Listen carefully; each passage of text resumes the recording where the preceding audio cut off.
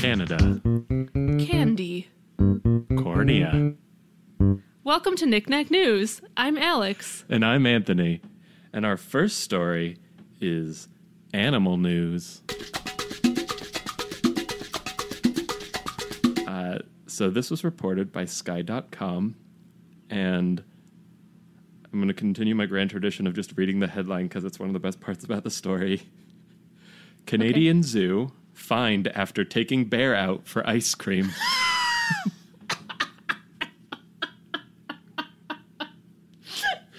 I'm so sorry for the weirdness of that laugh. No, but I just it was real. wasn't expecting that. It was genuine, and it was the correct response to how absurd that is.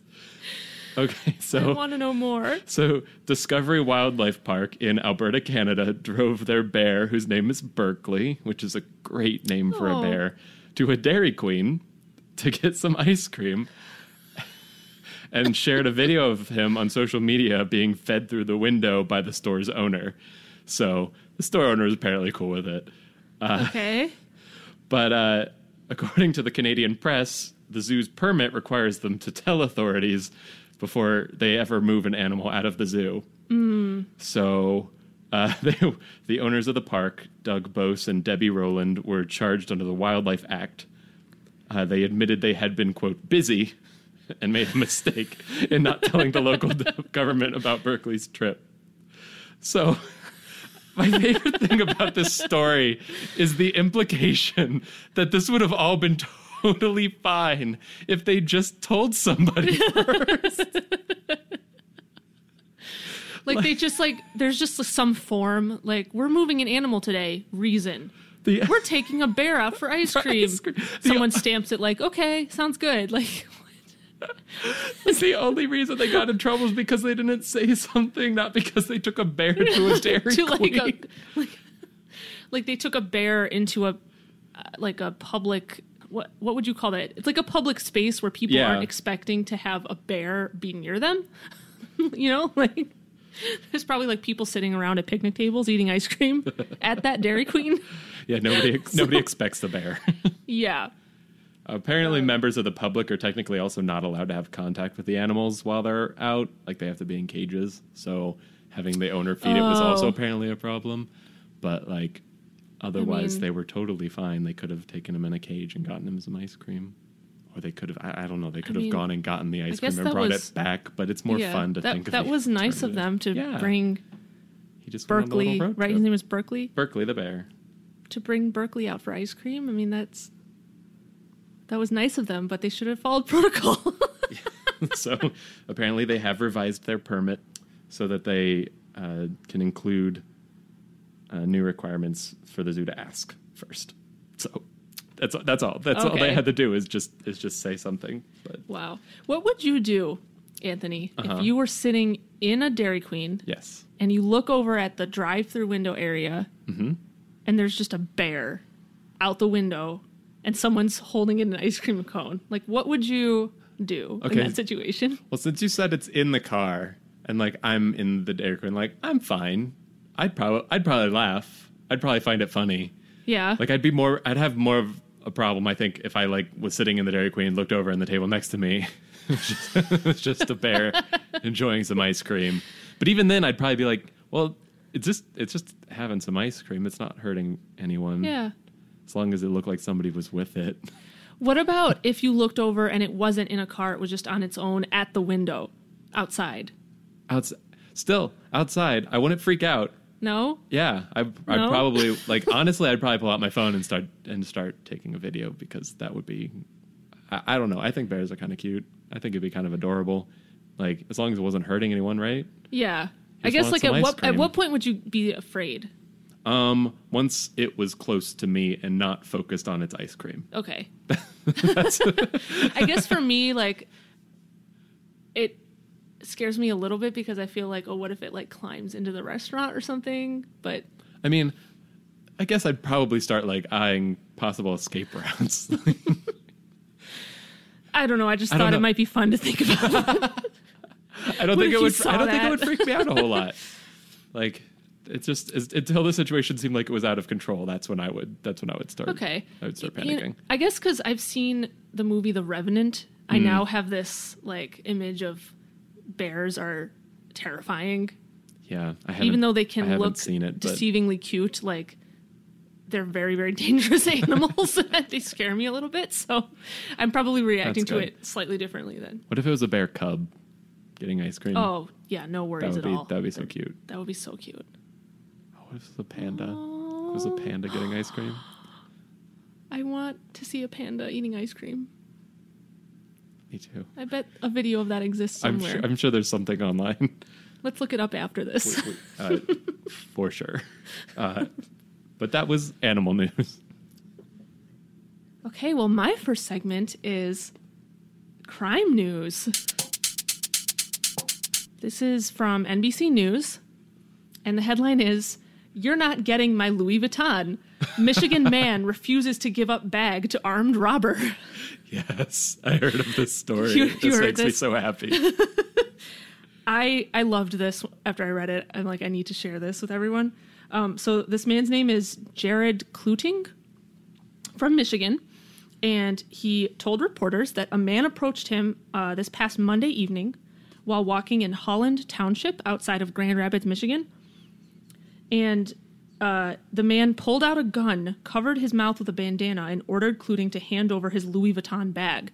And he just refused. Like, he just wouldn't give it up, even though the guy was like robbing him at gunpoint. Yeah. At least 3 shots were fired in the confrontation. Oh my God. But he wasn't hurt. Right. Yeah, I assume. But 3 shots were fired. But he ran for help to a nearby business, and then police ended up arresting the suspect shortly after the incident. And then Kluting told reporters that he saved up his money to buy the roughly $1,700 satchel. Oh my gosh. That's how much it was worth. It was one of the really expensive ones. Yeah. Well, this article says, while authorities encourage people not to bargain with armed thieves, Kluting seemed pleased with his outcome. And then this is the best part of the story right here. This is a quote from this guy. Yeah. Quote, "I got my bag. He can pry it out of my cold, dead hands." I'm just like, this guy is awesome. Like, he has such guts to do this. But at the same time, though, like, it's not a good idea. Bag. Like, don't do that. Don't ever do that. But that's I have mixed feelings about it, because on one hand, he's like so courageous, or he's either really courageous or just really unintelligent. Yeah, I was gonna say. I guess. It's so sufficient stupidity can come across as courage.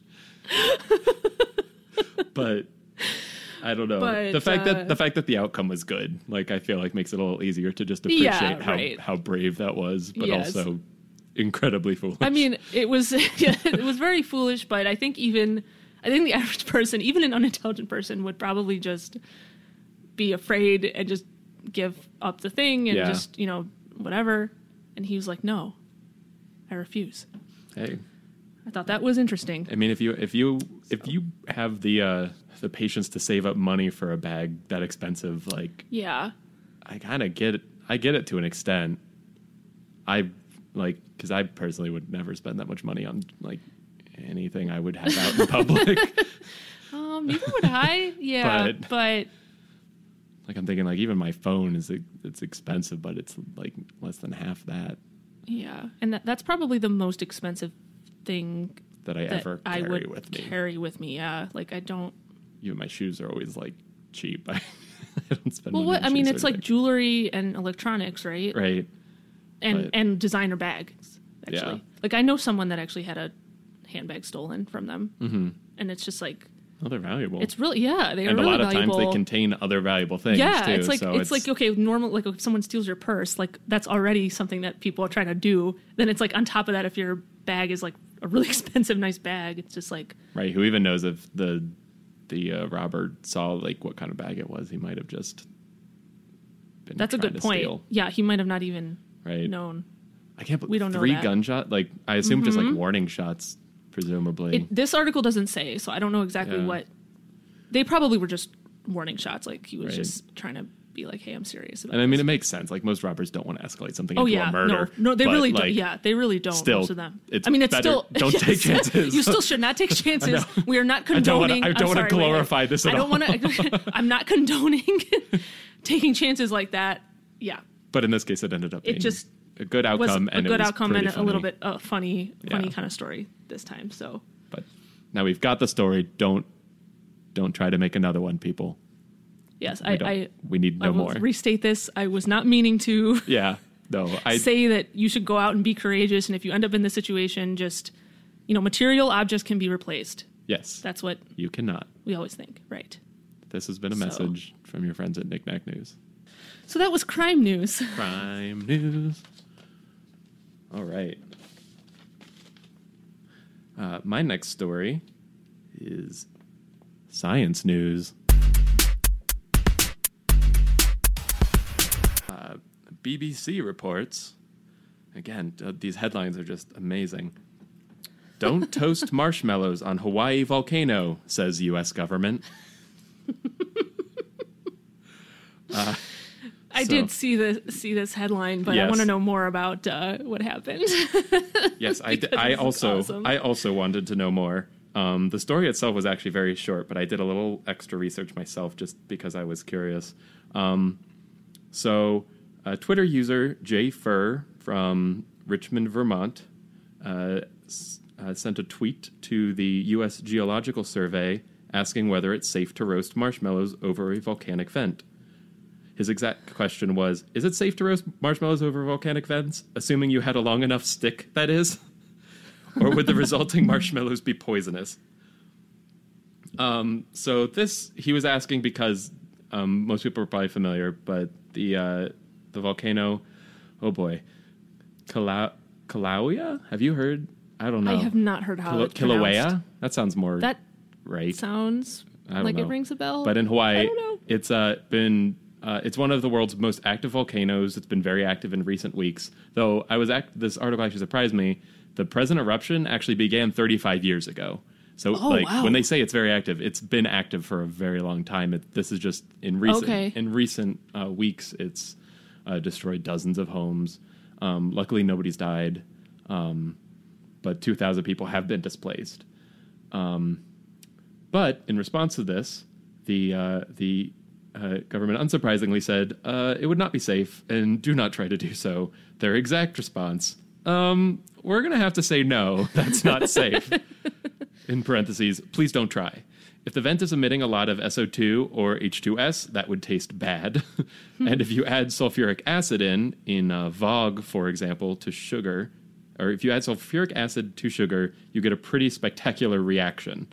So VOG is just short for volcanic fog. Okay. I had to look that up because I was not familiar with that term. Never heard that before. But apparently it can contain sulfuric acid. The video that I saw described it as like your eyes and throat would just be like stinging as if like if you've ever gotten pepper juice in your eyes, like chili peppers.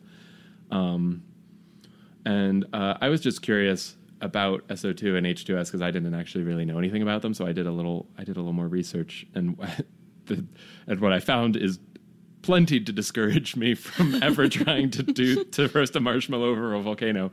So SO2 is sulfur dioxide. Inhaling it is associated with increased respiratory symptoms and disease, difficulty in breathing, and premature death.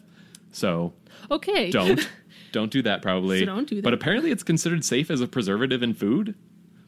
So, I mean, I assume in very small amounts, but so that's interesting. It's weird. I think it's used in the process of making wine, actually. But there definitely is some type of sulfuric something element, I- to wine, but I don't scanned really the know Wikipedia exactly. article for things, so I just remember seeing something about wine.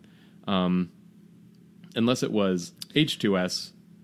H2S is a Wikipedia page, in which case that might be different. But H2S is hydrogen sulfide. The toxicity of that is comparable with carbon monoxide. So everybody knows that's bad for you. Yeah. Long-term low-level exposure can result in fatigue, loss of appetite, headaches, irritability, poor memory, and dizziness, but short-term high-level exposure can induce immediate collapse with loss of breathing and a high probability of death. So, okay, then. If you weren't convinced not to try roasting marshmallows over a volcano before, hopefully that has set you straight. I'm just really excited that they responded to that question. Yeah, that's great. Another public service announcement from your friends at Knick-Knack News. We're just reiterating, do not try to roast a marshmallow. And do not try to stand up to a robber. Yes. Yeah. Both of those things. And if you do successfully roast a marshmallow over a volcano, do not stand up to a robber who tries to take it from you. Right. Yeah. That was science news. Woo. Okay, my next story is food news.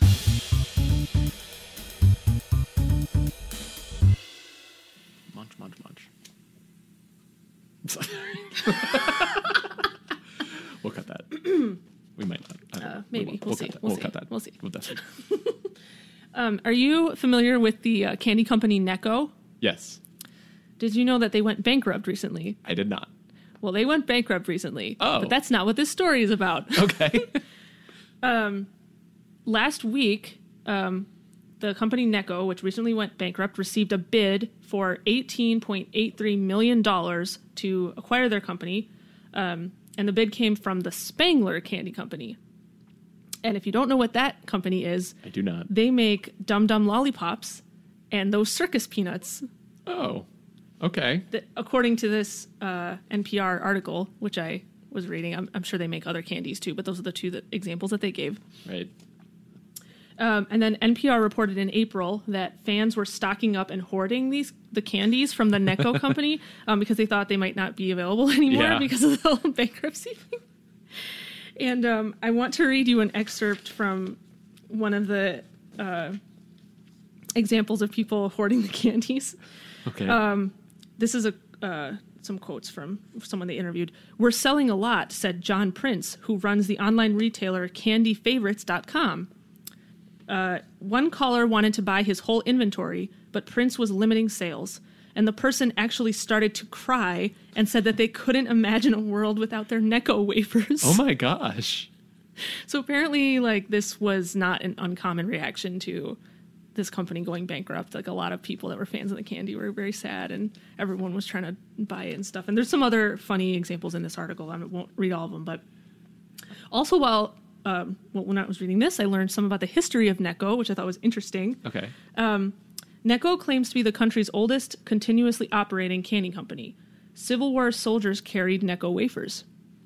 During World War II, the U.S. government bought them in bulk and shipped them off to soldiers because the candy didn't melt and was able to survive transport without breaking. In the 1930s, Richard Byrd, an American Navy admiral and polar explorer, took more than 2 tons of Necco wafers with him for his 2-year expedition in Antarctica. That is a lot. That is. I'm wondering, of all the things you could bring with you, why would you bring 2 tons of Necco wafers? Right. I'm not exactly sure. He must have just really loved the candy. I mean, it's candy, so I wonder don't know why you need 2 that. tons in comparison to what else he was carrying. According to NPR, I mean, I'm sure he had some caravan or something. Right? Yeah, but still. But still, I don't know. I don't know why.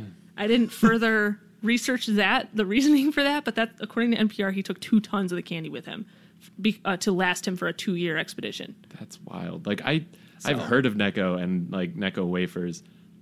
I think I've had them before, but not much, and I don't remember them being amazing. So I also wanted to. I know I've actually never had Necco wafers, but Necco also makes those Valentine's Day candy hearts. Oh, really? With the conversation hearts, yeah. Oh, that seems more valuable.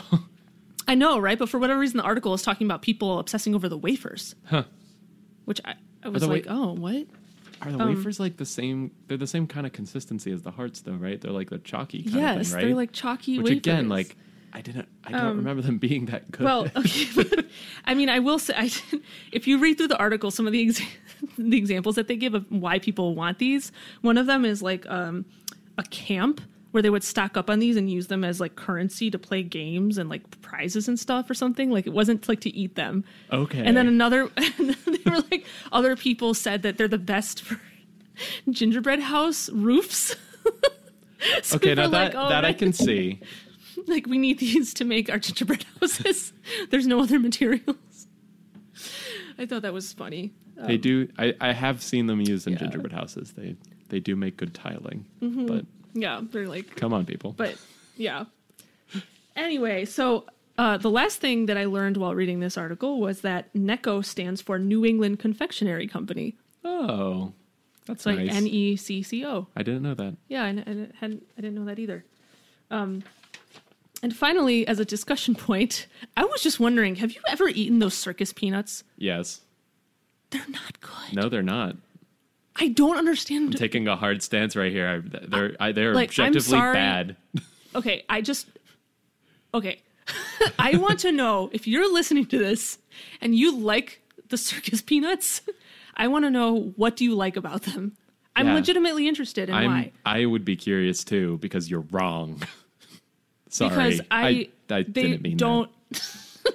They don't taste good to me at all. No. And I don't understand what anyone could like about them. And I'm legitimately interested in knowing that, because... Yeah. I feel like even if you found them good, like, I just get a different candy though, because there's so many other things. Like, why would that be? Maybe it's a nostalgia thing.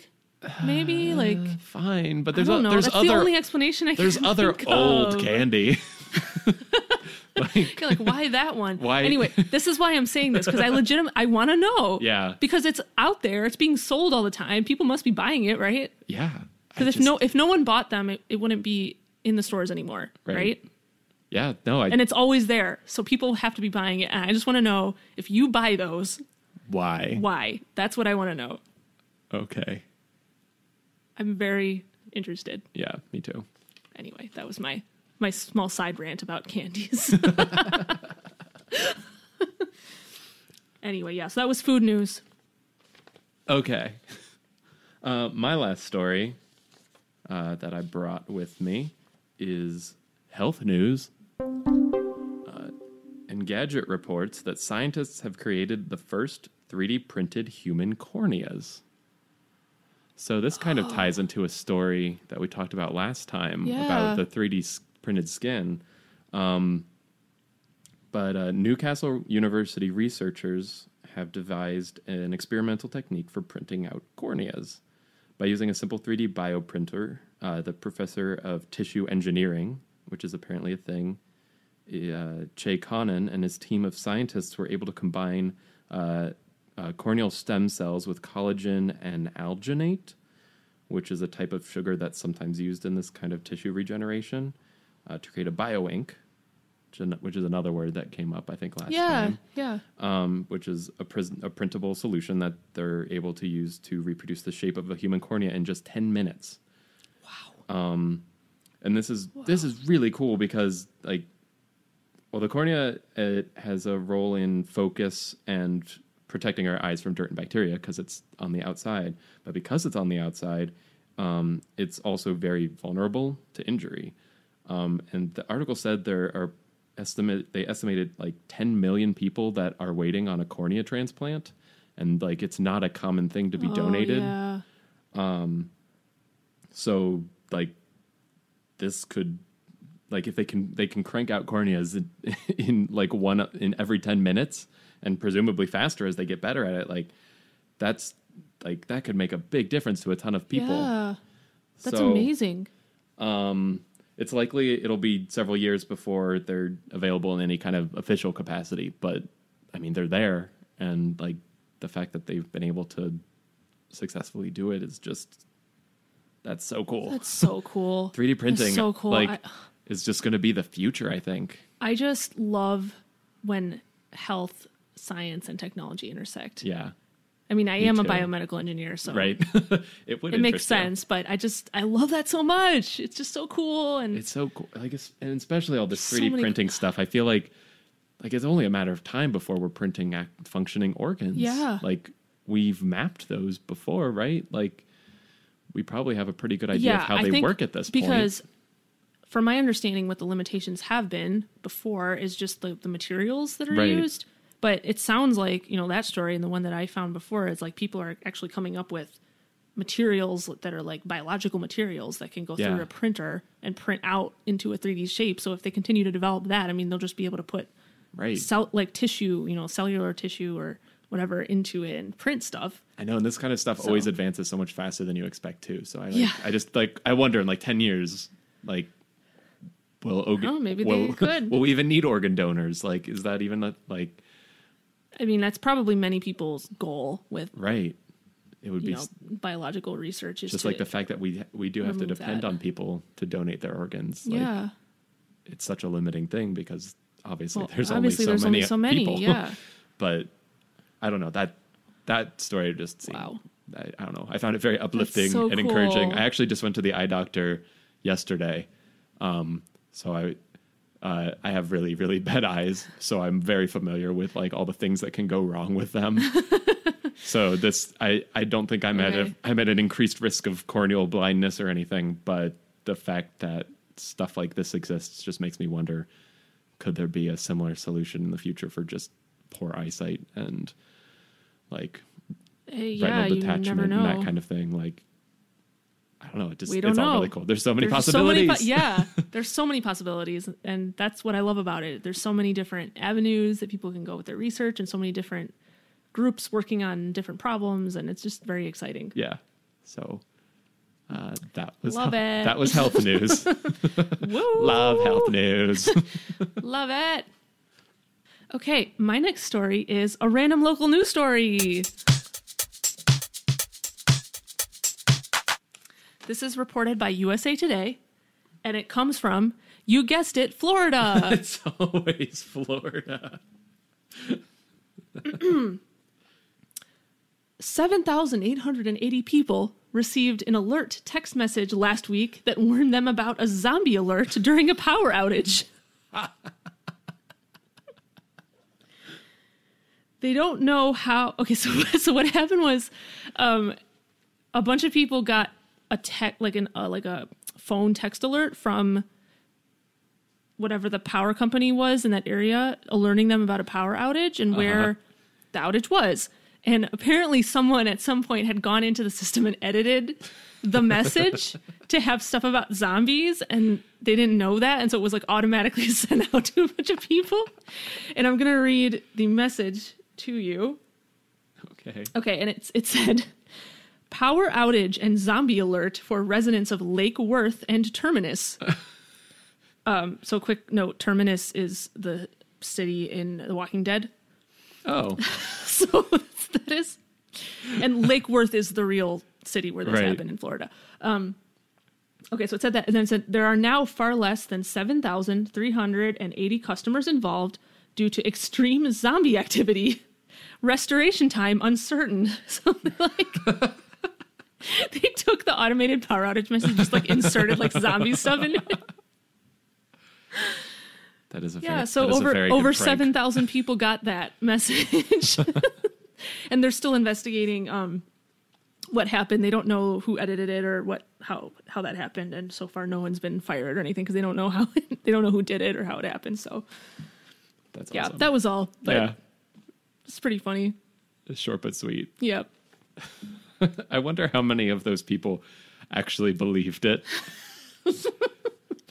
I hope no one, but you just have to wonder if there was like that one guy who's like, I knew it, and like jumps into his bunker, arms himself with a baseball bat, it's like ready to go. I mean, this is a little bit different, but I'm sure you heard about that text alert that happened in Hawaii. A few months ago. Well, that was legitimately scary. Right. That was legitimately scary, but I'm just wondering, like, I don't know if anyone did a similar thing, like they jumped in their car and just like started like driving or something. Like, I have no idea. We don't know. But anyway, I hope no one thought it was real. Yeah, hopefully not. I don't know. It is Florida. So that was the random local news story. Yay. Anyway, it's time for breaking news. Breaking news. The part of the podcast where we... Wait, I have to say that again. It's cool. The part of the podcast where we look up random news stories that just came out or were just posted today and then read them to you. Let's go. Woo!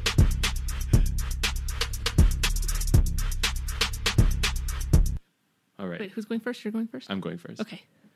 Okay, I found, for people who aren't yet sick of hearing about the royal wedding, the headline is, Meghan Markle's wedding veil makers washed their hands every 30 minutes. So apparently... I actually heard about that. Did you? Yes. So, yeah, apparently this wedding veil took hundreds of hours for them to embroider.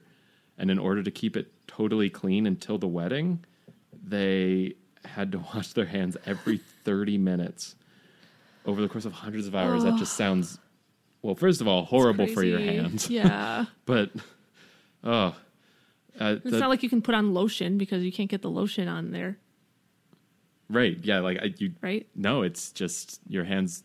I don't know. It sounds. I feel like you'd just be washing them raw at that point. Yeah. But the veil, I did not know anything about this because I honestly didn't really follow the wedding at all beyond that it happened. But the veil paid homage to all 53 Commonwealth countries by including flowers from each. So that's how it's that intricate, which is just. I would love to see a close-up photo of just the veil of that because yeah, that just sounds so cool. And I did hear that a lot of time was put into the veil specifically, but most of the pictures are just like from far away. So yeah, there's really a couple in the article, but nothing that's like super close and showing the details of the embroidery. But yeah, there's a bunch of people commenting on the dress throughout the article, but I don't really care what they say. I just thought that was fascinating. Yeah, that is. Like, that's like, oh my gosh. How many? Like, every 30 minutes doesn't sound that insane until you realize it's like for over the course of how much time, and like also that's very frequent. Mm-hmm. Can you imagine wearing something that people put that much work into to make it? I couldn't. It's the same as like when we're talking about the bag. Like I wouldn't wear something so expensive. I wouldn't wear something so like precious. Like it's like I couldn't justify it. I'd be afraid I'd get dirt on it, or I would be robbed at gunpoint, or like any number of other things. Yeah, I'm paranoid enough already. I guess it is like her wedding. She's only going to wear it one time. Yeah. But then even that, it's like you think about that and it's like, whoa. Well, and the thing is so like long and it's just on the ground. She didn't even wear it the whole day, because she wore. Right. She changed for the reception. Well, she couldn't wear it all day. Because it's massive. Super long. Yeah. Which, oh my gosh, no. And it's just made of this like delicate fabric. I'd like. Yeah, it's probably really easily caught on something and it tears. Like, oh, it just. Much. I'm getting stressed out just thinking about like.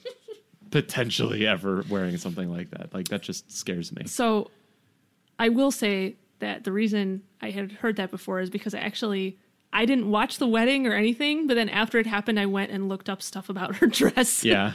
Specifically just that, because I just find that fascinating of like the celebrities and right. And how do they, and how, like, what's the process? Yeah. Like, what's the process of them figuring out what they're going to wear? It's a beautiful dress and veil, but yeah, it's just, yeah, that is kind of. I would just be like watching her, going, no, watch out for. Oh, okay, there's a plant over there. There's a plant over there. Watch out for the plant. Yeah. Oh, that would be terrible. It's like it like tears, and you were one of the people that worked on it, and you see it happening, and your heart just breaks and falls out of your chest. I spent so much time on this. Yeah. All right. So that was my story. Cool. I found a fun story where from the New York Times. Homeowner trying to kill weeds ends up burning down garage.